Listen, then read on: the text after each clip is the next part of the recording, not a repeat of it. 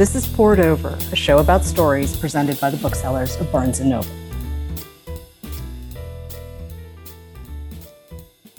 I'm Jenna Siri, a bookseller and the associate producer of Poured Over, and today I am here with Alice Carrière, the author of an incredible, stunning memoir of her turbulent, incredible, interesting childhood and young adult life. Everything, Nothing, Someone is a memoir that will keep you turning the pages until the very end. It will have you feeling so many things, but altogether, it's something I don't think anyone is going to want to miss. Alice, thank you so much for being here with us today. Thank you so much for having me. Thank you for that incredible intro and your kind words. And I just want to say, I love your passion and enthusiasm for all things books. And I feel super, super, super grateful and lucky to be the recipient of that radiance. And I can't believe I get to be here. So thank you, thank you, thank you. We are so excited because memoir is something that I think is such an often overlooked and sometimes sort of misunderstood genre. Mm-hmm. It is such a huge topic, memoir. Okay, so it's people's lives. It's so much more than that, though. There's so much communion and connectivity that comes with writing and reading memoir. So I'm sure you're going to get asked this a million times, but why did you decide to tell this story now? To survive the story. I wrote this very simply to stay alive. And I've been writing this for so long. I mean, I was on a gurney scribbling notes. I was, in a way, telling the story before I could write.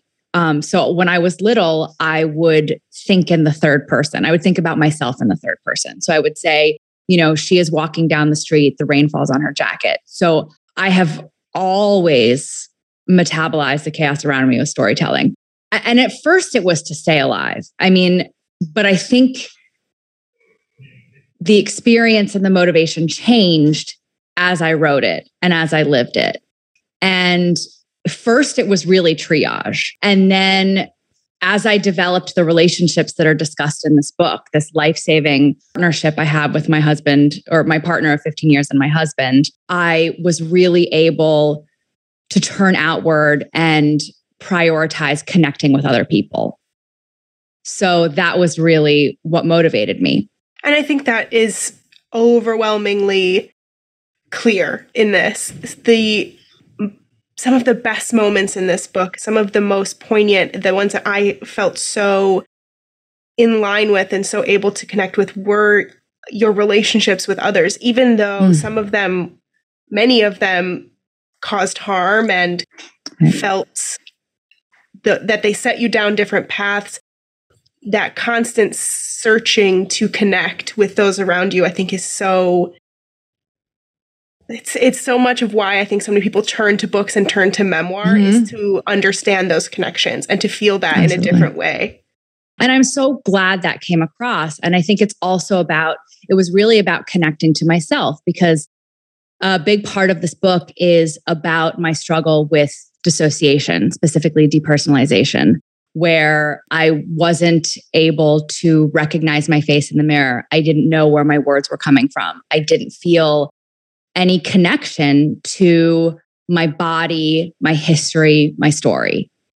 And writing was really my only tether to myself and to reality. There were many things that were attenuating my connection to myself, including the gross overprescription of psychotropic medication that I was subjected to by my psychiatrist, or many psychiatrists, actually. Writing was really about also connecting to myself. And I wrote myself into a place where I could feel and feel for others. And I think for so many of us that turn to books in those times, both reading and writing, it allows so much processing. Even though your childhood, your upbringing is going to be radically different than I think most of the people that will encounter this book, there are so many universal feelings and universal moments where it's like, yeah, I felt that. I know that.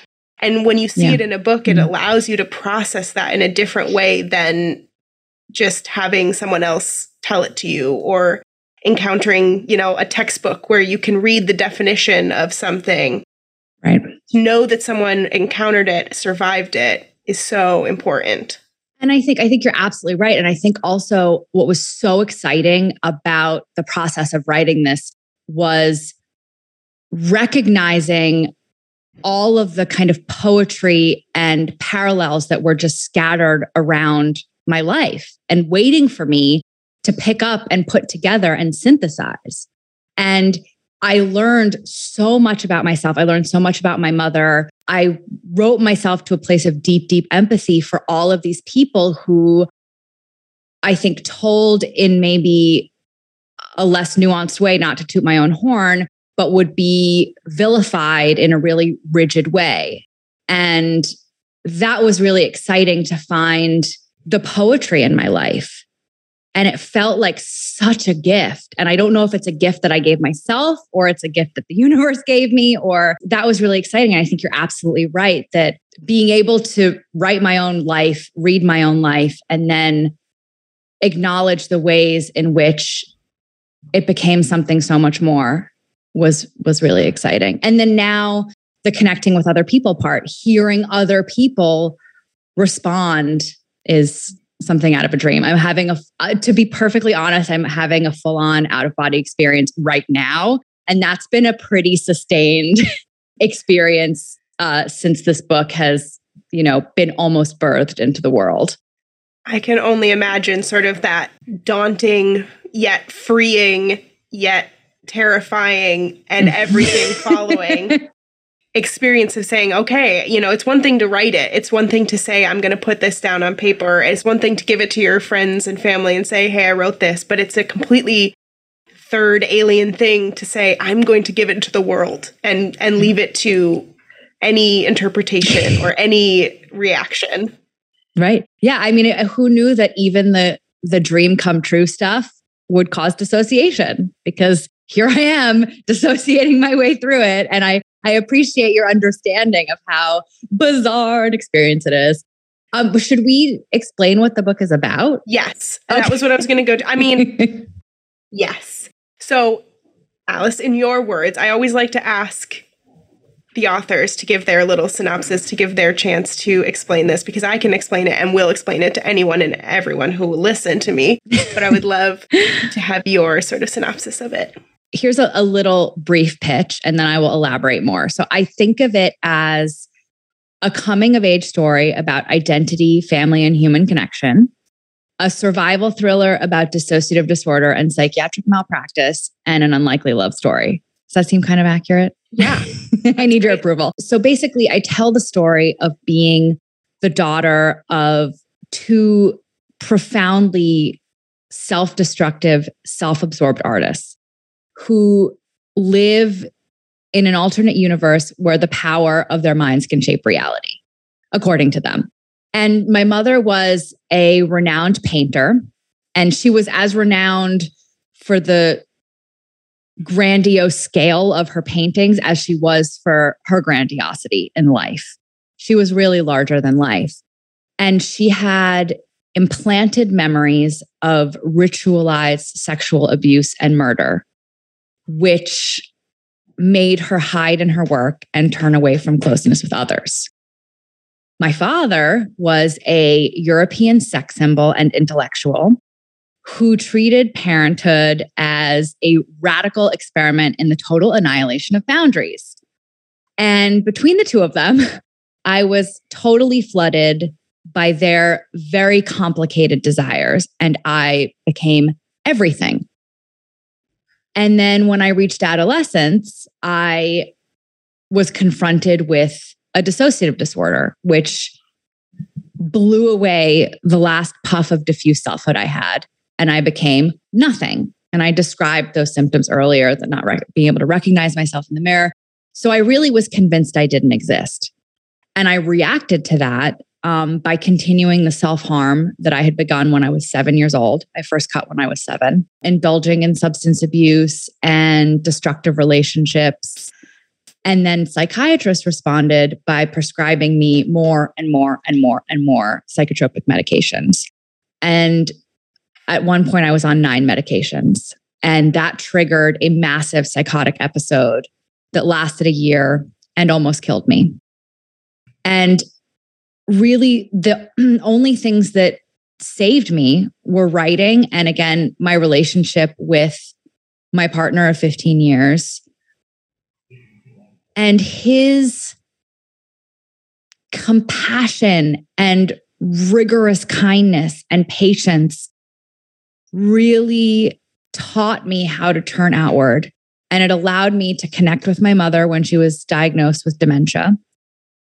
It motivated me to reconnect with my father, from whom I'd been estranged for 12 years. And I managed to shed the diagnoses, shed the medications, and, as I said earlier, feel for others and become someone. And there's a lot more than that, featuring intestinal worm in a mental institution. That very valuable cameo. I mean, and that right there should be enough for anyone to want to pick up the book. I can't imagine that pitch not working on someone, because it is truly everything that I look for in a good memoir. It has so much heart and so much feeling behind it. It is gorgeously written. I mean, clearly the care you take with your sentences and with the choices you make is evident. And it takes something like mental health that is so easy to sensationalize, and in our current sort of pop culture climate, to sort of clickbait ties into these little moments that don't understand the complicated and sort of ongoing nuance of mental health and mental health care for an individual. And yet it's all in one book and you get to experience it. So I, like I said, can't talk about it enough. And I've been telling everyone in the office about it. Thank you. I'm so excited. I think it's so much the importance of getting to tell our own stories is so evident in this, in that, sure, this is a very distinct tale of one person who grew up in a very singular way. And yet I found so many moments to connect to it. I know other people will find other moments to connect, but it is your story that you get to tell. And I think that is an opportunity and a gift for us to read. Oh, wow. Thank you so much. What I really tried to achieve too, thinking about stories, is really acknowledging how many, many, many, many things can be true at the same time. And that I could survive that revelation. Because it really also is a story about different contradictory stories all occupying space at the same time. And that is the reason I got my relationship back with my father. It's the reason I feel so much compassion for my mother. And I feel really honored and lucky that I got to that place where I could listen. Because it is me telling my story, but it is also me listening. The thing that facilitated the telling of that story was to really listen. And I think so much of my experience and so much of the struggle was about having these really, part of it was about the porousness of boundaries, right? But the other part was about a certain rigidness that I think is most apparent in the way I was treated by the American Psychiatric Complex, where I was told, this is your diagnosis. This is the life that diagnosis implies. You know, these are the meds you'll be on the rest of your life. I wanted to free myself from that rigidness, because there are certain labels that are really helpful. There are certain words that are really helpful. And then there are certain words that are really destructive. And it's finding the language that uplifts me and can uplift other people. And there is such a shift. There has been such a shift in, I think, the way the general public responds to mental health. I think there is so much less stigma than there used to be. There's so much more openness. But I think, unfortunately, and especially for young women, there is also a romanticization of mental health and struggle that can be so harming when you are a teenager and you find the bell jar for the first time. Which is one of the books it's funny you mentioned that, because in my little overnight bag, when I committed myself to the locked ward when I was 18, the books in my bag were The Bell Jar and One Flew Over the Cuckoo's Nest. So I was glamorizing my own experience as I was living it and almost not living. And I think it also causes people to be dismissive of it when it is so important to make sure that we are treating things with seriousness, with intention, with kindness, with compassion for any person, no matter what they may be struggling through. Because I think so many people would say, well, you may have been coming from certain places of privilege or having these certain experiences, but that doesn't take away from the openness that you bring and say with your story, here it is, and here is the actual lived experience. I appreciate you bringing up the privilege, because I'm the first to admit I had the luxury of being mentally ill for 10 years and not becoming homeless, not losing everything. So there's that. I also was able to not only do my art, but use my art to cure myself. And that is a luxury that most people don't have. So I acknowledge that from the depth of my being. It's one of those things of examples of many things being true at the same time. There was a lot of abundance. There was abundance and there was absence. There was privilege and there was, agony and deprivation of certain kinds. So yeah, again, many things being true at the same time.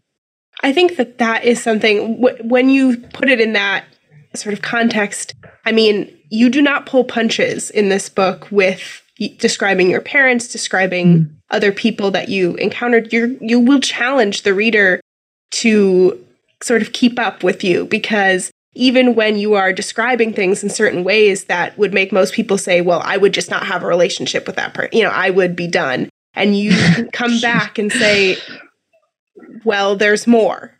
There's more to understand. And though I think that that's sort of coming at it from an outside perspective, because that's obviously not the way you frame it as you're living it in that moment. But I think you'll challenge readers to understand more than is their gut reaction when they first meet some of these people in your life.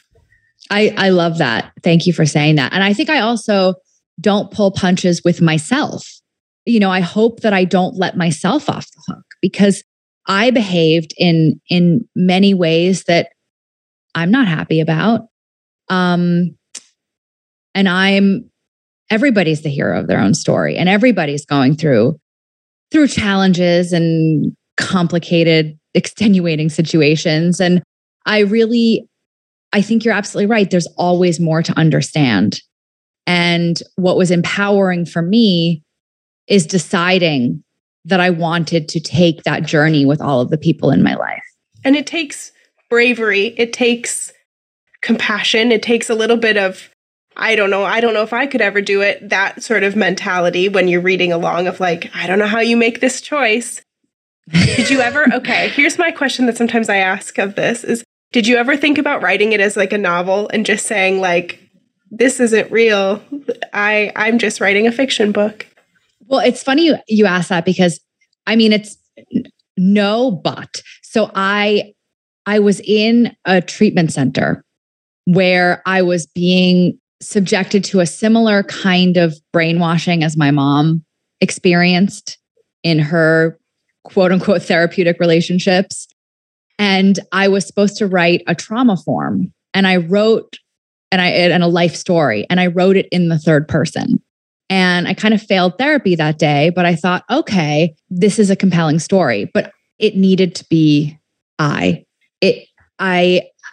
it just needed to be. It needed to be exactly how it turned out. And I think being as dissociated as I am, it feels like I'm telling it in the third person emotionally.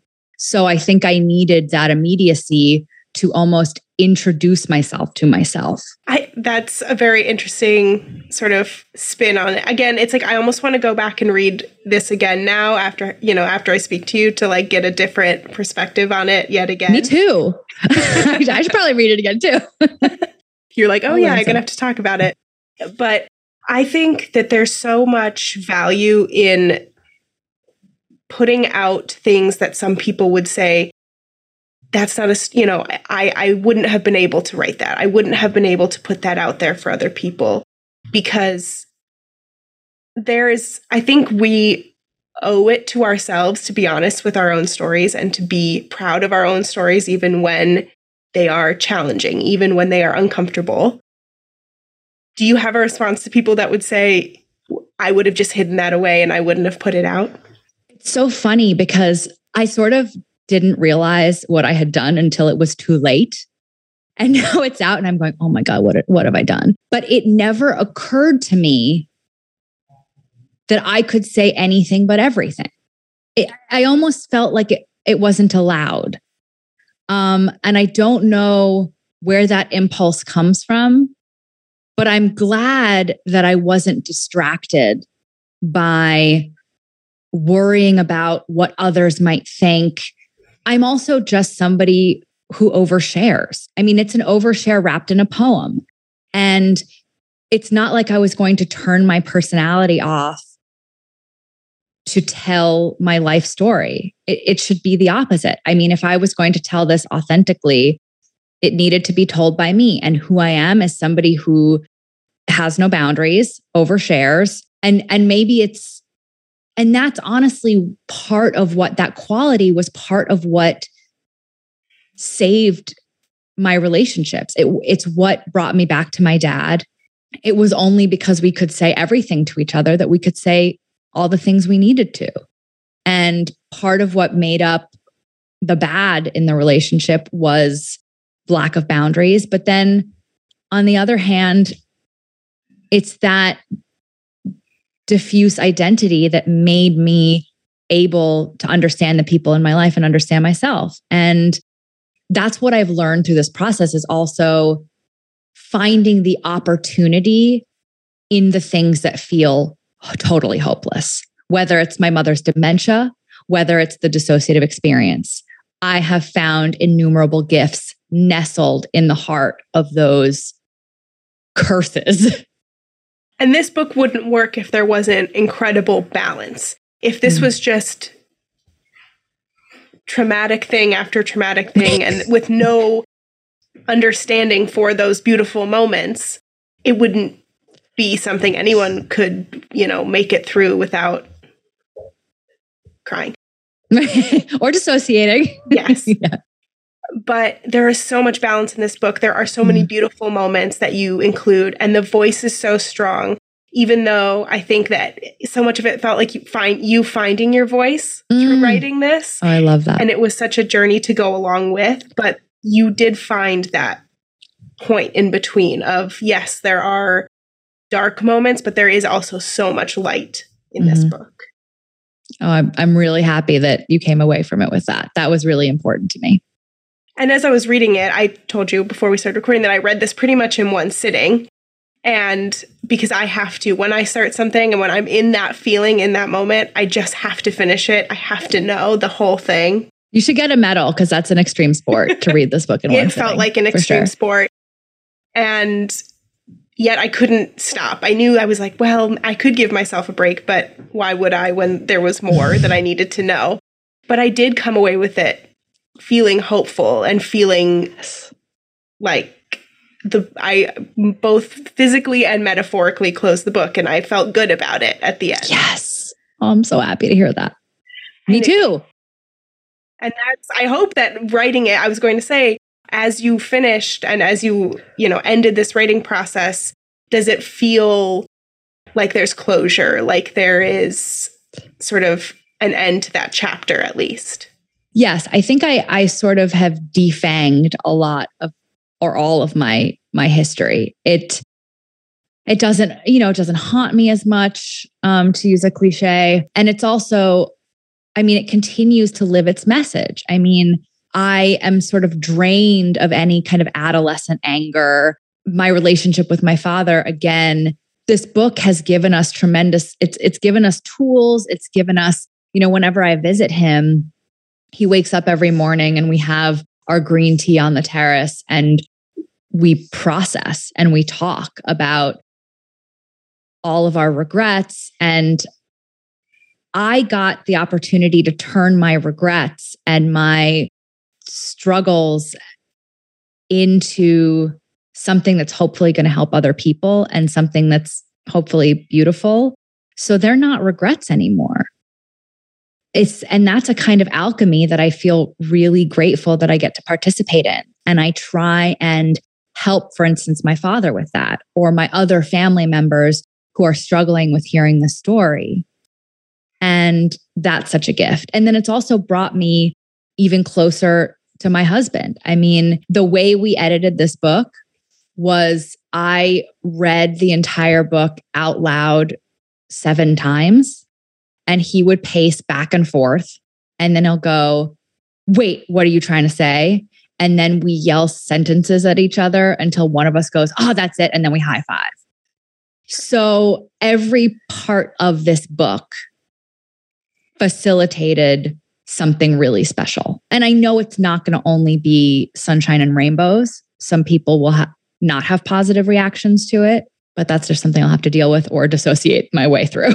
I love hearing about your sort of editing and collaboration process, because obviously this book has been rattling around inside of you and on, in varying forms for a long time in your life. This is a long time coming for a project. As you're working through those like craft level pieces, are there still sentences in there that you wrote as like a teenager, or is this like a wholly new entity That's a great question.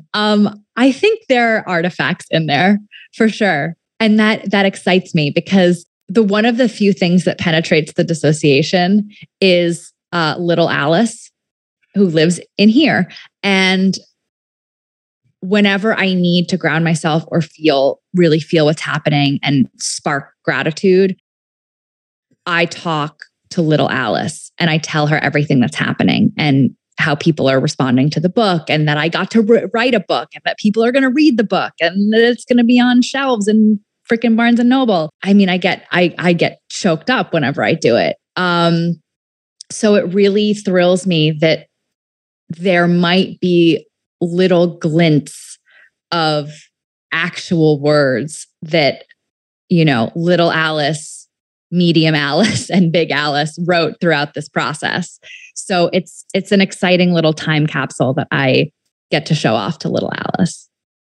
One of my favorite pieces that started with little Alice that I imagine is still a piece of Alice today is your love for audiobooks that goes through this story. It sort of hits you right at the beginning when you start that you listen to a lot of audiobooks and you read the audiobook for this. Was it sort of a full circle moment to get to record? Did you use your years of listening and training in those moments?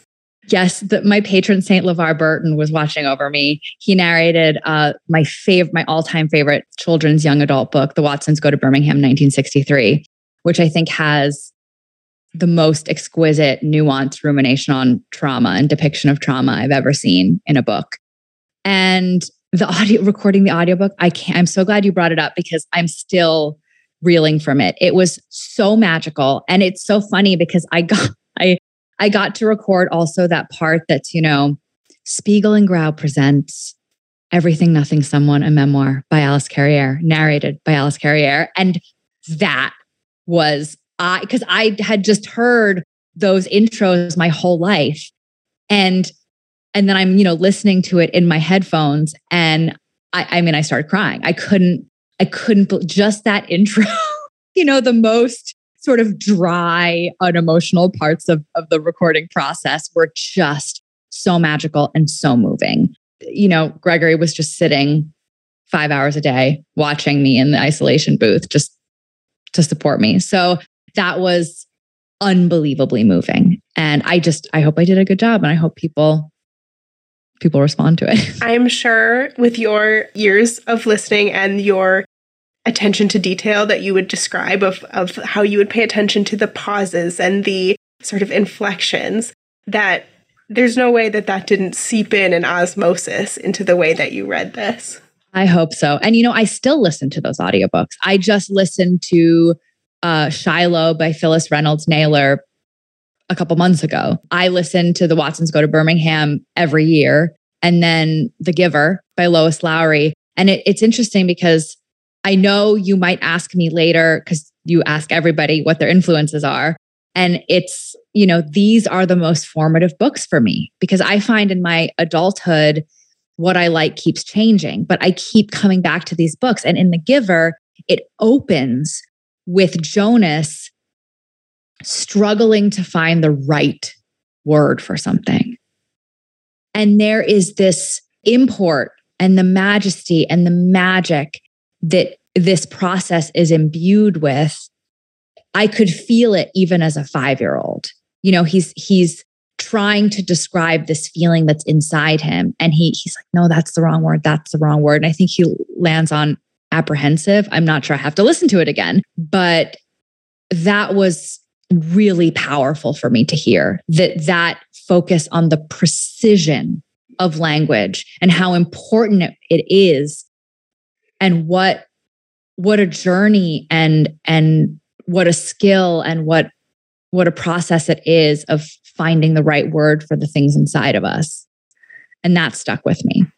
I mean, The Giver is probably one of my most formative books of all time. So I'm with you there. I think I had a copy when I was a kid and I read it so much the pages fell out.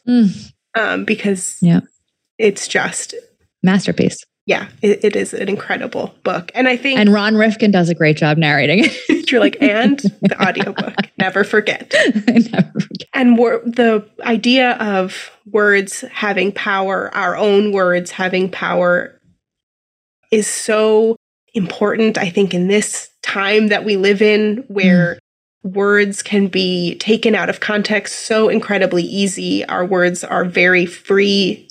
And, with social media, with what we put out into the universe, it is very important. And so, yes, I'm struggling even to find the right word, because I want to put the gravity behind it of, do we put things out into the world with intention now? Yes. And I think that a story like this, a story like yours, is so intentional, and it is so directed at achieving certain goals. And in my opinion, it certainly does, because I could not put it down. But understanding that connectivity, that active communion that can come when you find a book that speaks to you in this world where there is constant information and constant availability of story and access to people, it's really something to behold.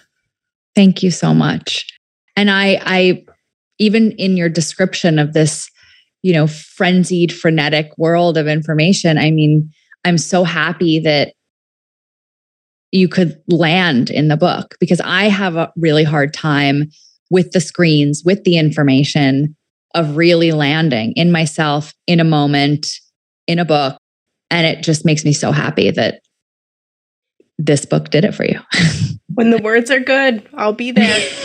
Oh, yes. Go. Good words.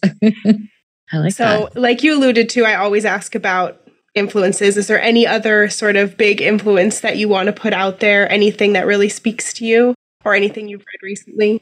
Along with the children's books, the audiobooks, I think what was really influential were depictions of the dissociative experience in literature. And there aren't many.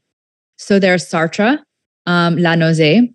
And then for me, a really important book was The Passion According to G.H. by Clarice Lispector. And it's about 177 pages. And it's entirely about a woman thinking about killing a cockroach, thinking about her own thinking. And it's the most accurate rendering of the dissociative experience I've ever read. And it's interesting because it's called, on Wikipedia or wherever, it's called a mystical book. And it's so interesting to me because I've been at the center of a dissociative experience. To me, it's realism. I mean, it's really realistic. But to people who are outside of that experience, it may sound like mysticism. And I think that touches on something that I hope readers can come away with, is that I would like people who are in the dissociative experience to find that it's been articulated, and people outside of the dissociative experience to feel that they've understood it. And I remember when I was in the locked ward and I was having a dissociative episode, I had crawled under the sink. I was banging my head against the wall, screaming my own name and my address and my telephone number. And a nurse walked in and she said, "What's going on?" And I described this experience. And she said, "Oh, it sounds like you're dissociating." And I had never heard that word in my life. But for the first time, I felt like I wasn't falling through infinite space. And I then, because I had that word as a beacon, I could find these resources. I could read The Passion According to GH. I could read Octavia Butler's short story, The Morning, the Evening, and the Night, where people with a dissociative disorder literally want to dig themselves out of their own bodies, which is exactly how I feel and exactly how I felt. And that was really life-changing for me. And so if this book can do what those books did, what that word did in that moment, I will be happy. And then the other things I love are poets who write prose, whether it's Rilke, whether it's Ocean Vuong, whether it's Patricia Lockwood. The language comes first attitude is irresistible to me. So those, and then I'm a voracious reader, but I don't like to shout things out until maybe 3 years after I've read them, because then my opinion changes all the time. And that's why The Giver is safe, because exactly. Because it's in the canon. It's in the Alice canon. Exactly right. Exactly right. But I think that of all the things you've described, this book will absolutely fit in with all of the sort of language first writers out there. Like I said, the sentences, the words you choose, the carefulness with which I think you've created this will really take this into a new level of memoir. I can't stop talking about this book. I love it. Oh my gosh, you're my favorite. Thank you. I just can't believe any of this. I'm just so stunned and grateful. Wow. And I think that for anybody who is on the fence that might be sort of nervous about the intensity of this book, I think that the balance is so well done that even in those moments where it sort of stops up your heart of like, I can't imagine pushing forward. I can't imagine going, you're here, you've survived this, you wrote your survival into an incredible memoir. And I think readers will really be able to come away with it with an understanding. And I think that that's the most important piece. There will be understanding from this book. I hope so. And I love that you said that, because it really is. There were so many times where I just thought the good stuff wouldn't come. And I relate so strongly to that heart-stopping, breathtaking moment of I can't push through this, whether it's a book or whether it's lived life. And the good stuff comes. And I'm so glad that I stuck around to see that. And I hope it inspires other people to do that. And I'm just really excited to share it. And I'm really excited for people to get to read it. Everything, nothing, someone. It is truly something to behold. Alice, thank you so much for being here with us today. The book is out now. I can't wait for people to get their hands on it. Thank you so much. Thank you so much. I'm so happy and happy reading, everyone. Thank you for listening. Poured Over is a Barnes & Noble production. To help other readers find us, please rate and review the show wherever you listen to podcasts.